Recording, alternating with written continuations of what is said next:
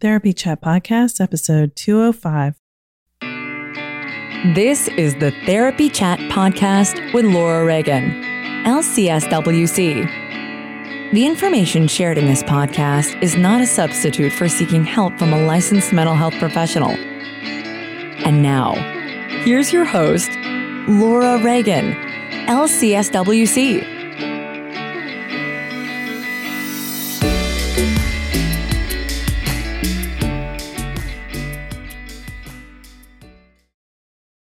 Try Therapy Notes, the #1 rated electronic health record system available today. With live telephone support 7 days a week, it's clear why Therapy Notes is rated 4.9 out of 5 stars on Trustpilot and has a 5-star rating on Google. Therapy Notes makes billing, scheduling, note-taking, and telehealth incredibly easy. And now, for all you prescribers out there, Therapy Notes is proudly introducing ePrescribe. Try it today with no strings attached and see why everyone is switching to Therapy Notes, now featuring ePrescribe. You can get 2 months free by using promo code CHAT at therapynotes.com.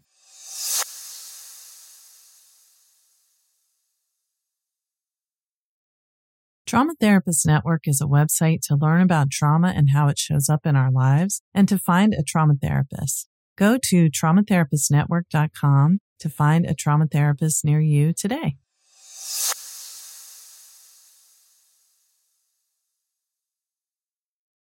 Say goodbye to your credit card rewards. Greedy corporate mega stores, led by Walmart and Target, are pushing for a law in Congress to take away your hard-earned cash back and travel points to line their pockets. The Durbin-Marshall credit card bill would enact harmful credit card routing mandates that would end credit card rewards as we know it. If you love your credit card rewards, tell your lawmakers, hands off my rewards. Tell them to oppose the Durbin-Marshall credit card bill. Hi, welcome back to Therapy Chat. Today's episode is a little bit different because I have 3 guests.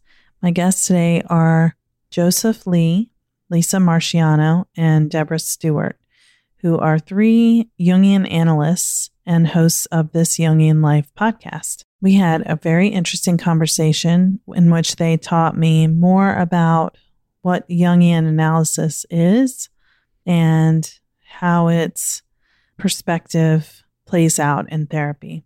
I thought it was a really interesting conversation, and I hope you'll enjoy listening as well. Therapy Chat Podcast wouldn't exist without the support of its listeners.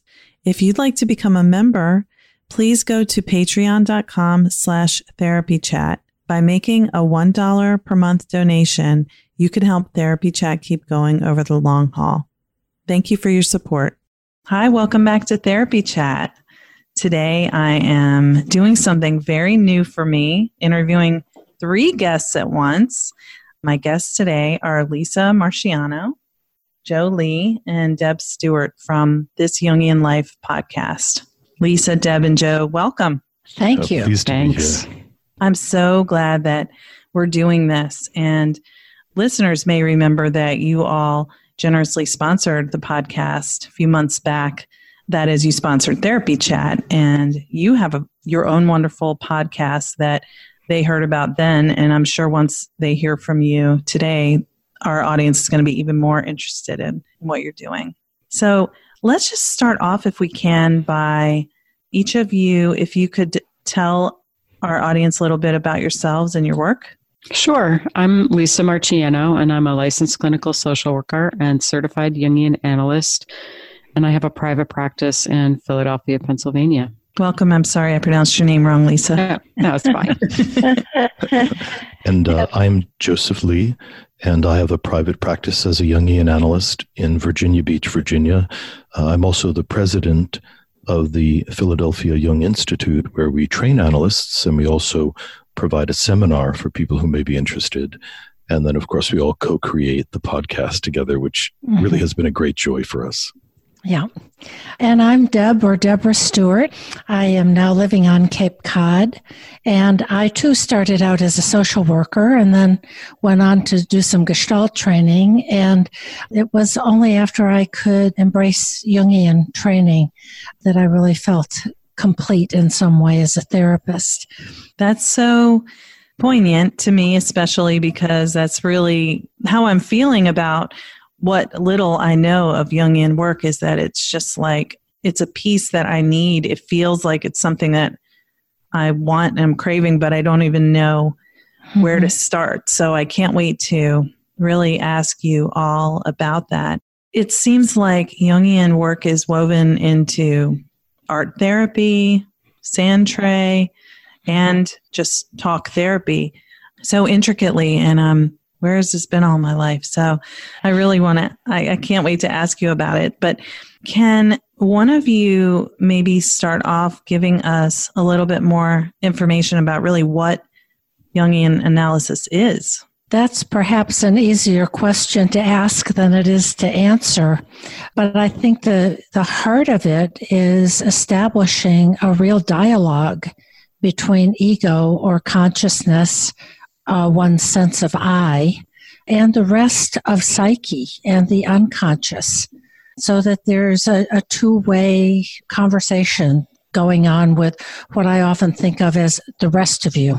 Yeah, that's a great place to start. I mean, I think one of the ways into this question possibly is kind of our own personal stories about how we came upon Jung, because, in general, Jung isn't really taught much in most graduate programs. Mm-hmm. I know for me, I stumbled upon a book by a Jungian analyst when I was in a dark time in my life. I was in my late 20s and things weren't really just not going well for me in my life. And I just this book just pretty much leaped off the shelf at me, and I didn't know what it was, and I didn't know what I was getting into, but I took it home and I started reading, and it really shifted things almost right away, because my suffering started to have meaning.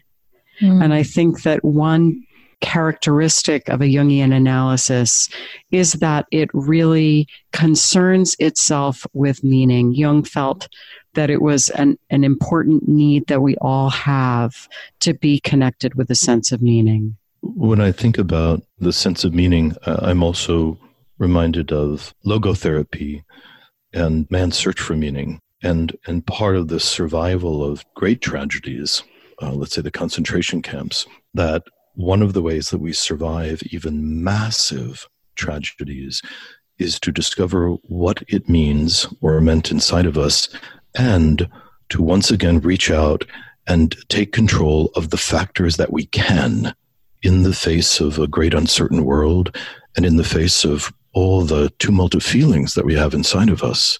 What I was struck by, Laura, when you were introducing us, is the idea of the calling, that even as you were considering Jung and noticing something, that there is this calling that springs up for some of us, and I think for all of us that have chosen to go into the arduous process of training.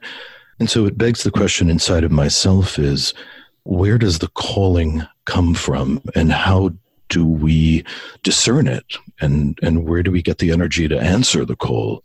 And one thing for myself, I was a senior in my undergraduate degree and decided to take a theories of personality class, and just came across Freudian Jung for the first time, and very exuberantly and naively read Jung and thought, oh, this guy's really into everything that I like. And it just kind of captured me at 21 years old. And I kept orbiting around it because it seemed like a too enormous a project for me to think of becoming an analyst.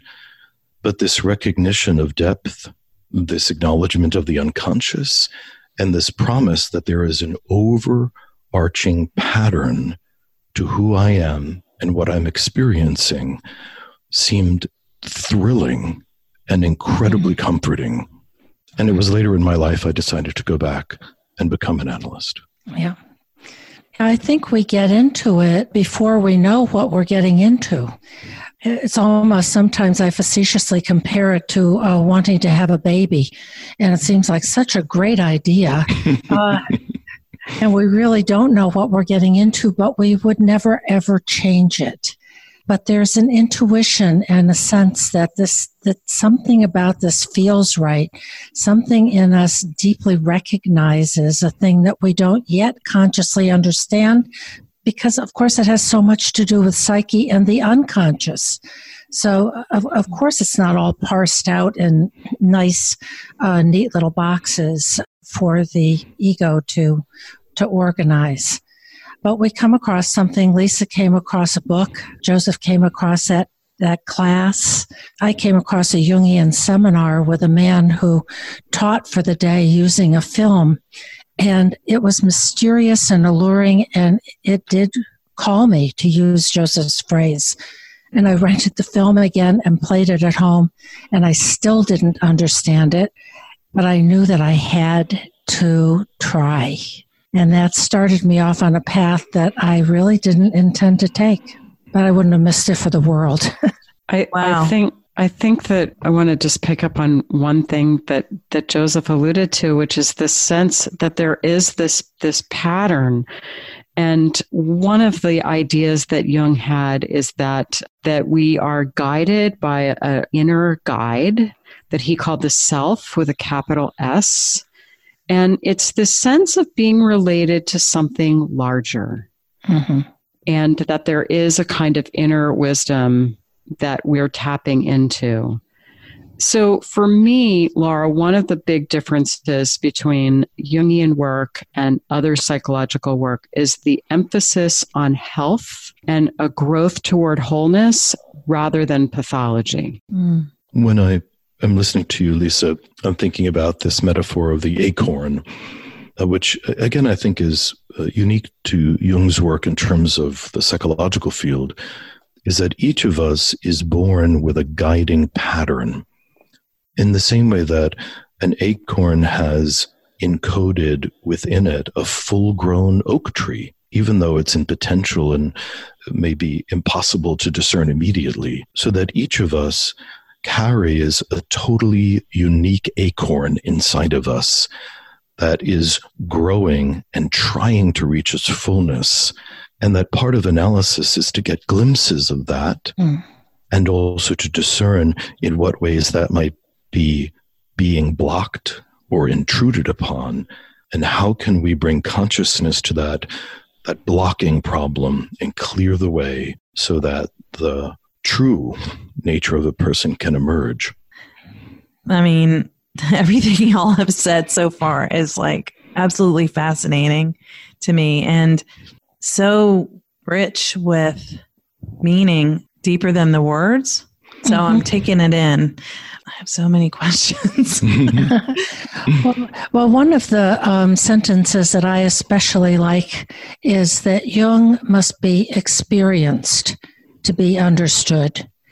So in a way, we're talking about it, but we're kind of circumambulating it, going around and around it, because it can't just be expressed in logical, conscious prose, which is one of the reasons Jungian analysis works so intensively with dreams. That there is the psyche. It appears every night for every single one of us. Even if we don't remember our dreams, we do have them. And establishing that connection with self, with psyche, with these images, translating them into words, writing it down, taking it into your analytic session, it is in itself, I think, unique way of helping our own inner acorn grow some more branches and get a little bigger, and put the roots down deeper too. Our use of dreams in a clinical setting is really intrinsic to Jungian work. I'm so glad that Deb brought that up. And one of the ways of imagining the use of the dream is that the self is this larger, abiding image of our potential that actually is awake and full of energy, and that the ego, or the visible personality, is a kind of rhizome, is a kind of potential that is being pressured from above to embody these various potentials. And one of the expressions of the self is in its observation of the ego life, the waking life. It produces a dream to mirror back to the waking life how it is functioning and what it is up against, what is emerging, and what the potentials are in an effort to gently lead the waking life on a path. It's so like before we actually started recording, we were talking about kind of feeling and sensing. It's so internal. Mm-hmm. I don't know. It's like I'm hearing you talking and I hear your words and I understand them. And I'm like, whoa.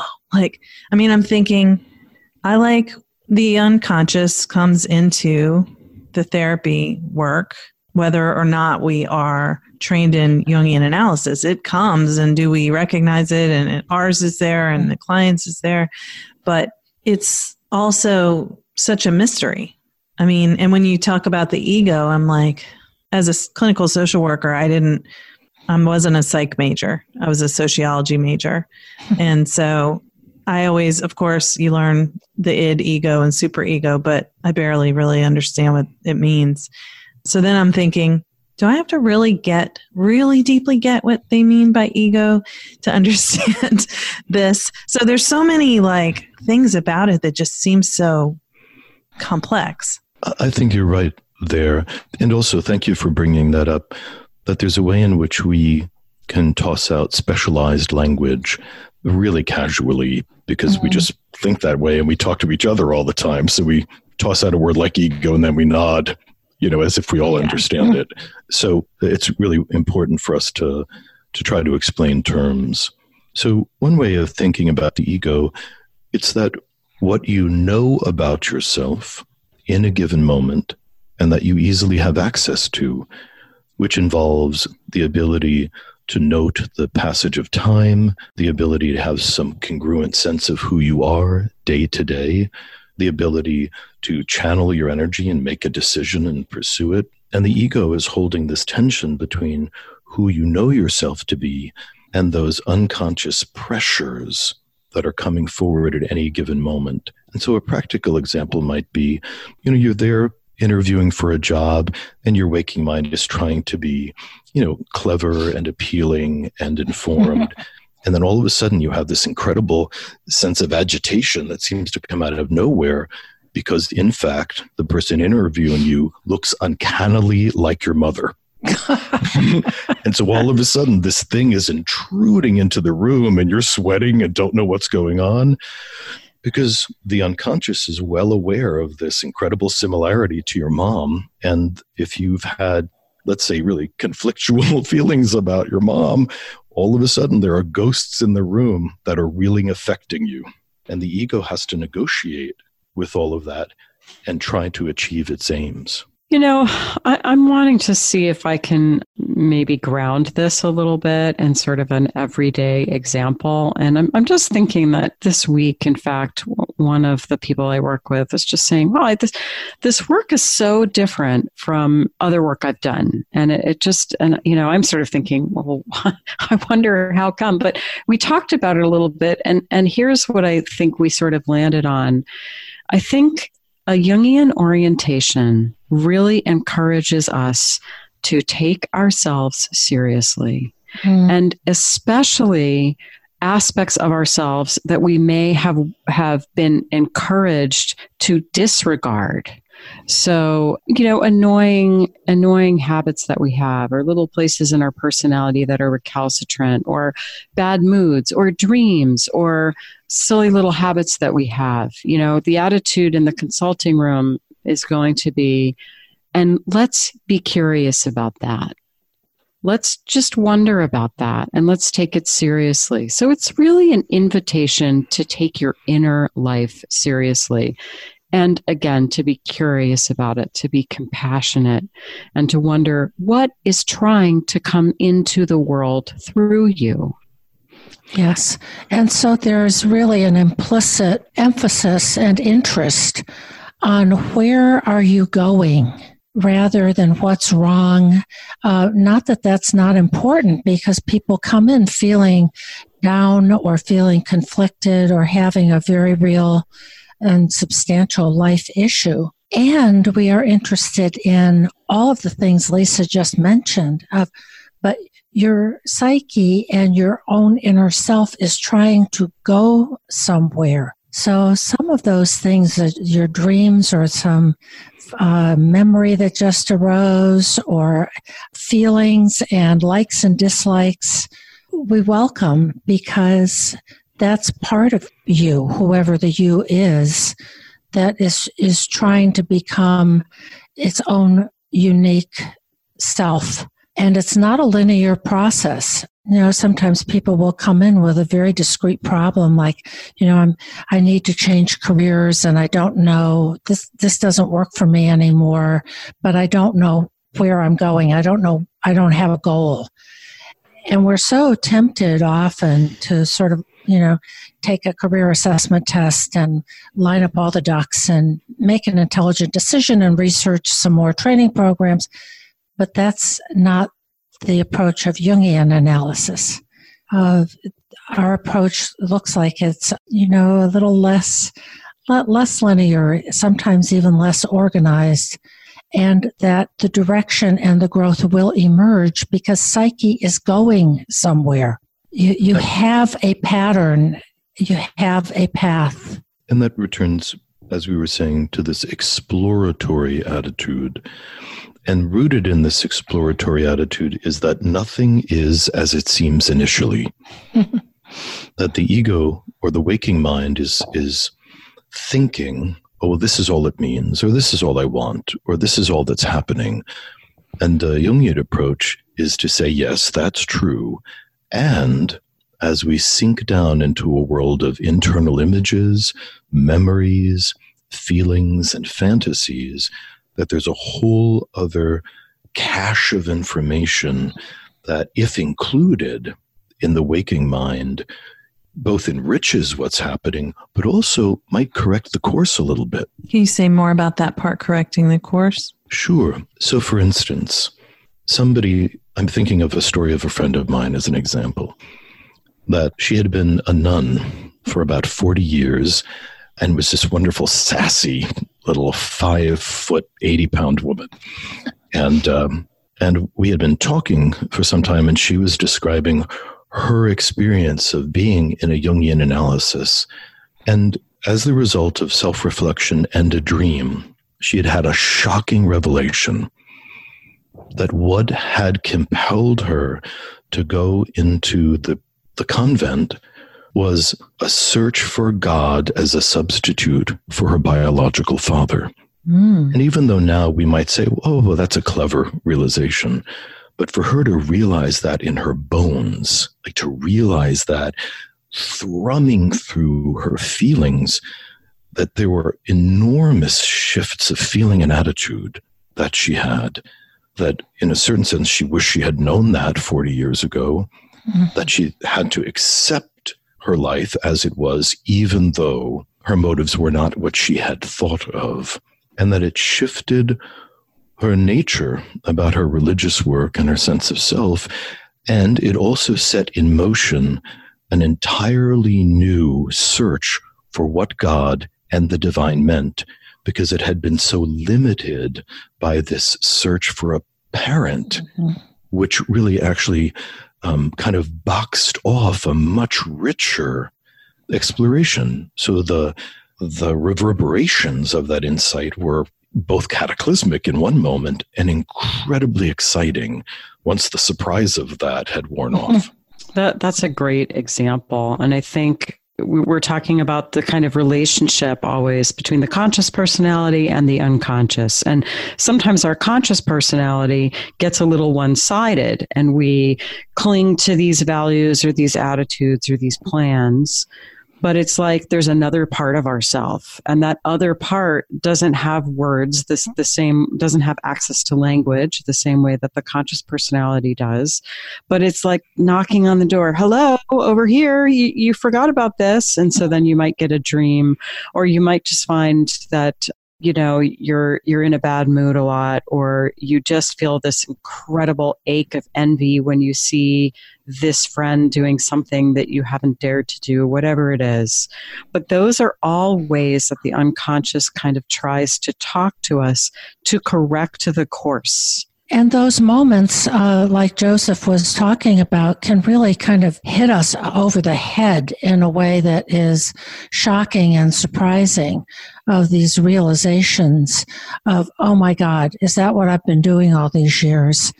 And there is such an enlarged sense of direction, adventure, and self that although there may be some losses entailed, no one ever wishes that that kind of connection with themselves hadn't happened. No one ever wants to go back. We become fuller and have a sense of something really steady and constant inside that Jung called the inner companion, or the treasure hard to attain. And years ago when I was reading Jung, I read those phrases and I had no idea what they meant, but I thought, oh, I want that. I want an inner companion. Where do I get one of those? Well, it turns out that one way to get one of those is by undergoing your own analysis. And in my case, a lot of dream interpretation.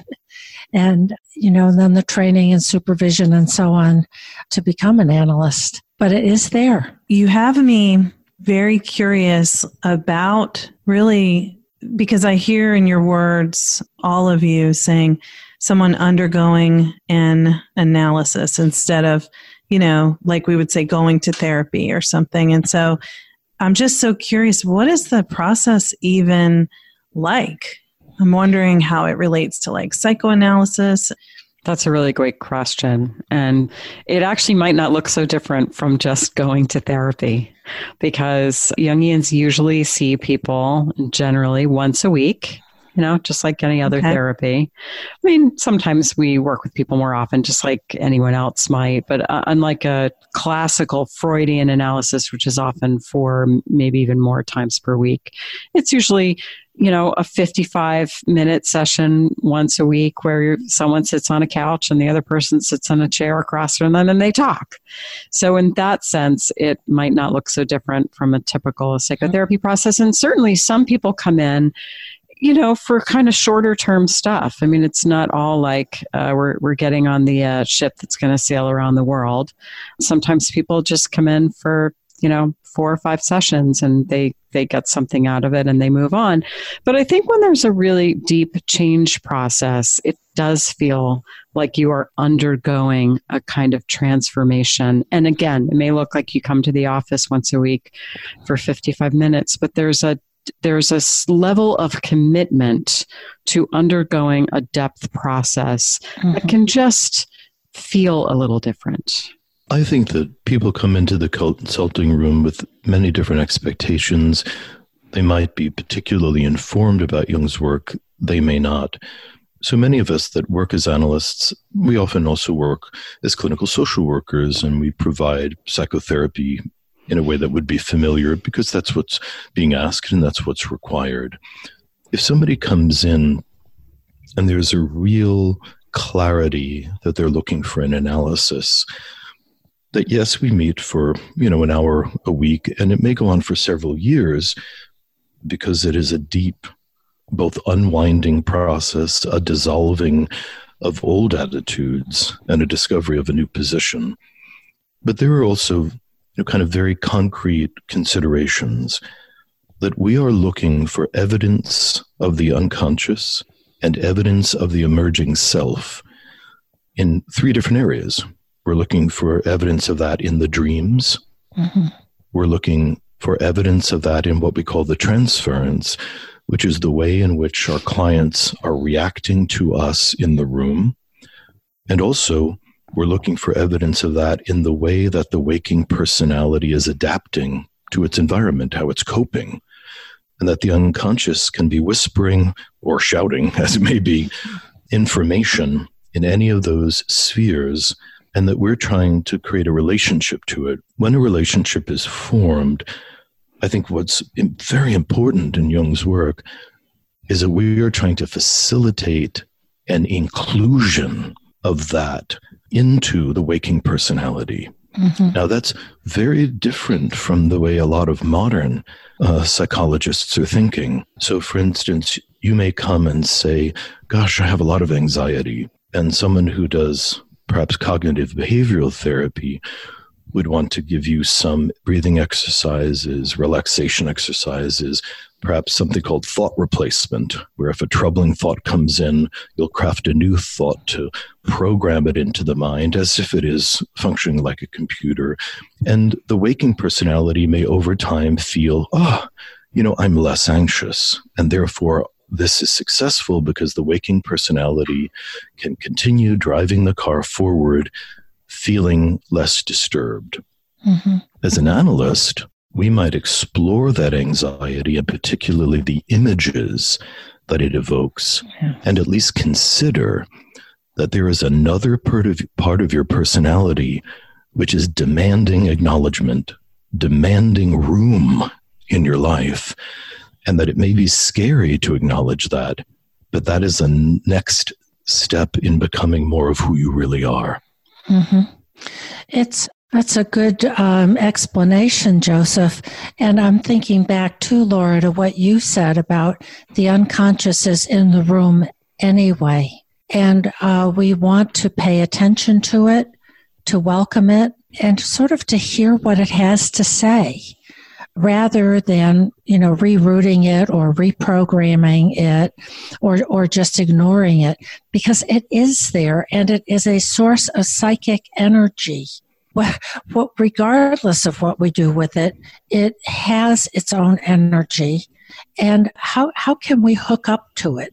How can we create a channel of communication, as it were?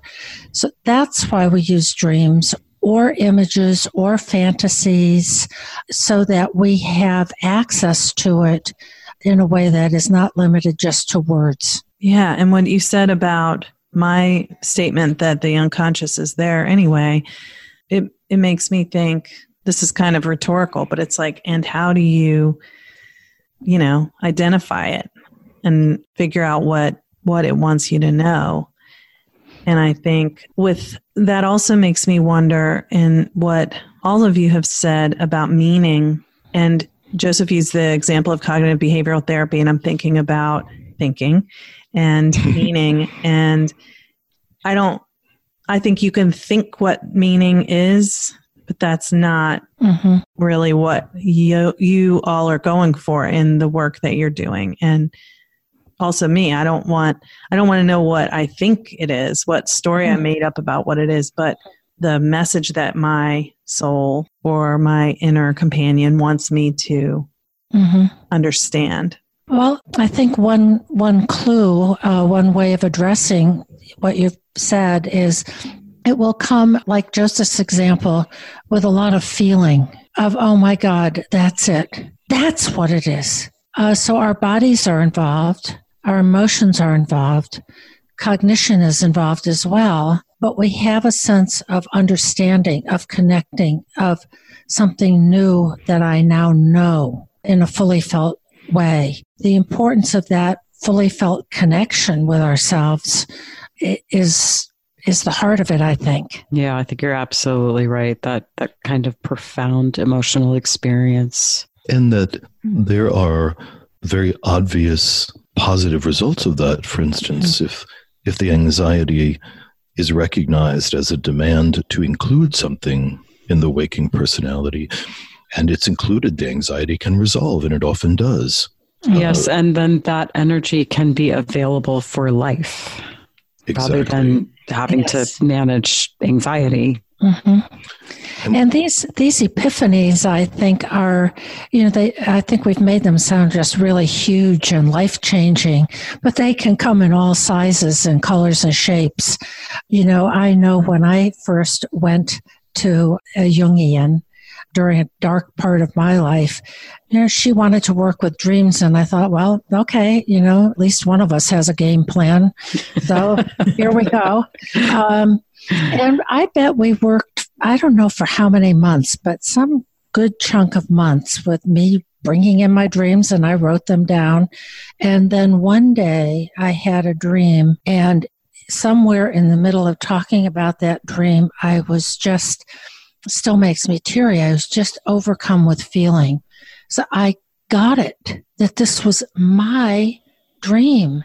And there was something else alive in me that had been talking to me all these months, but I hadn't felt it. So I felt a place of new life in me, a place of companioning. Something was happening in me that I didn't have to organize or manage myself. So, that's a smaller epiphany than the example Joseph gave of somebody who had been a nun. But it happens all along. And then, just as Lisa said, that energy is available for waking life. And some of this can show up in the conventional culture. For instance, something that might be widely known is sometimes people feel very lifeless and depressed. And underneath that, they're just really angry. And that anger that is repressed can look like a depression. And sometimes after just a little bit of conversation, as a therapist, you'll be like, wow, you sound really pissed off about this, and this. And then when the person can really just kind of punch the pillows and get themselves full of piss and vinegar, that the whole life can move forward. So as Deb had said, sometimes it's just right below the surface, and the revelation is very reasonable if somebody could just help us connect to it. This is so interesting. So interesting. I wish we had 5 more hours, but in the time we do have, which is more like 5 minutes, can you three I'll give you a chance at the end to tell everyone where they can find you individually and together. But if someone who's listening, or me, wants to know how to get going with this, can you tell us where we would start and how that could look?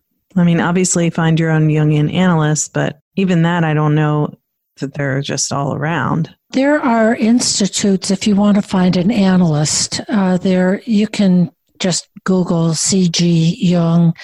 There's an institute in New York, and there's Boston and the Interregional Society. So there are, I think, a lot of ways to find a Jungian analyst given the internet these days. And then there's the process between you and you, whoever that person might be, of starting inside to be curious and to reach into yourself. How about starting with writing down your dreams? How about starting with a morning reverie where you just journal about anything and everything that you would like to put down on paper, without trying to organize it as an essay? How about sitting outside under a tree on a nice day, just with yourself? All these are ways that you can spend some time with yourself that goes beneath ego, beneath your thinking sense of I. Thank you. Yeah, I like all of those suggestions, Deb, and a slightly more kind of practical note. If you go to irsja.org, there is a button somewhere on that page that says something like Find a Jungian Analyst, and it will list analysts across the United States. I'd also like to put a shameless plug in for our podcast, This Jungian Life, that what we are dedicated to doing is taking often rather complex Jungian ideas and making them relevant to the popular culture, using idioms and ways of relating to it that are accessible. And at the end of each of the podcasts, we analyze a dream.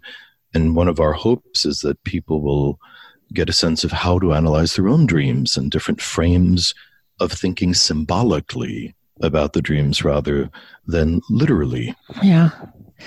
Altogether, I think what I would like to invite people to do is to have an inner adventure. And that this is very, very possible, from the, practical suggestion that Lisa made to listening to our podcast and connecting with yourself. It's all right there. And in line with what Deb is saying, I have to say that Jungian ideas have already seeded the popular culture. That many people are thinking like Jungians, although sadly, Jung is no longer attributed to the ideas. For instance, Jung invented the terms introversion and extroversion. I mean, he created that, and he created the concept of what that is. any of you that have ever taken a Myers-Briggs test for a job or just for fun, that is exclusively based on Jung's observations and his research. Mm-hmm. Any of us, even kids, will use psychological language, a mother complex, a father complex. That's all psychoanalytic language. Yeah. So Jung is moving through the culture and sadly is no longer being attributed to the contributions. And by the way, paying attention to dreams, and even the idea that if you just type into Amazon, dream symbolism book, this incredible population of ideas around this.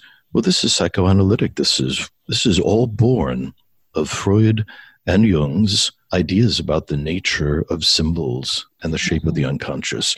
So what the listeners might discover is once they begin to muck around a little bit in these ideas, that they may not be quite as alien or distant as they could have thought originally. Yes. Another possibility for someone who is interested is to read Jung's autobiography, Memories, Dreams, Reflections. It's very readable, and it illustrates over and over and over again Jung's relationship to his own inner life. So it really sort of models what can happen and the many ways in which that can work. And if you do want to hear us, you can visit our website. This is not a shameless plug. You are more than invited to please tell everyone where they can find your podcast. It's thisjungianlife.com. And Jungian is spelled Jungian, because we toss that out like people can spell that out. But there it is. I didn't know it was pronounced Jung until grad school. I thought it was Jung. Yeah, absolutely. I'm sure many people listening are like, oh, it's not Jung? Oh, they're talking about Jung? Now I get it. Well, can you tell us where we can find each of you individually as well? Because I'm guessing that if people are near you, they may want to find you yourselves for working with you if you're taking new clients or asking a question or things like that, if you're open to it. If people go to our website, there is a page that talks about us individually. They can send an email right from the website. Mm-hmm. And then we've also linked our individual websites on the webpage. So thisjungianlife.com, that's a way for people to reach us as individuals. That's easy. Thank you. Well, Lisa, Deborah, and Joseph, thank you so much for being my guests on Therapy Chat today. This was clearly a fascinating conversation, deeply thought-provoking, and I've listened to your podcast and need to listen more so I can understand more, but I'm really grateful that you took the time to be with me today and our listeners. Thank you so much, Laura. Thank you for having us. Yes. Thanks so much for listening to my interview with Joseph Lee, Lisa Marciano, and Deborah Stewart of This Jungian Life podcast.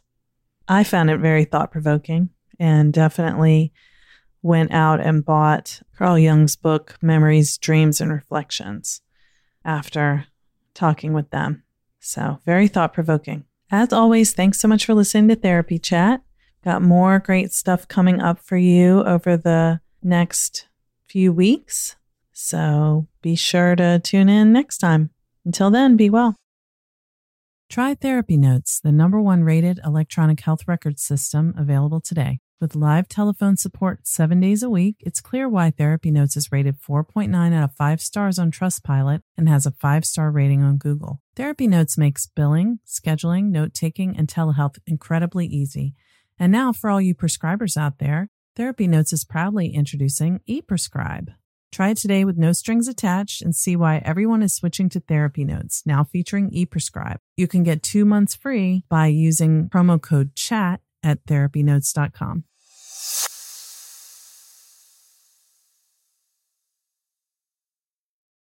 Trauma Therapist Network is a website to learn about trauma and how it shows up in our lives and to find a trauma therapist. Go to traumatherapistnetwork.com to find a trauma therapist near you today.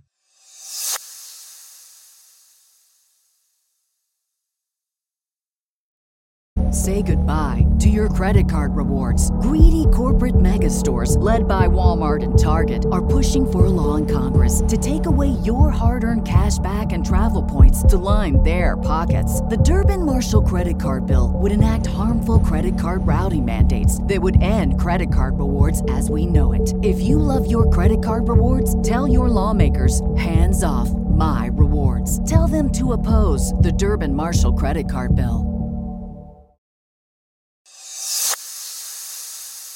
Just another reminder that if you'd like to become a member of Therapy Chat, supporting the podcast while receiving fun member perks and being able to communicate with me one-on-one, go to patreon.com/therapychat. If every subscriber donated just $1 per month, Therapy Chat would be able to keep going strong indefinitely. Thanks so much for your support. Thank you for listening to Therapy Chat with your host, Laura Reagan, LCSWC. For more information, please visit therapychatpodcast.com.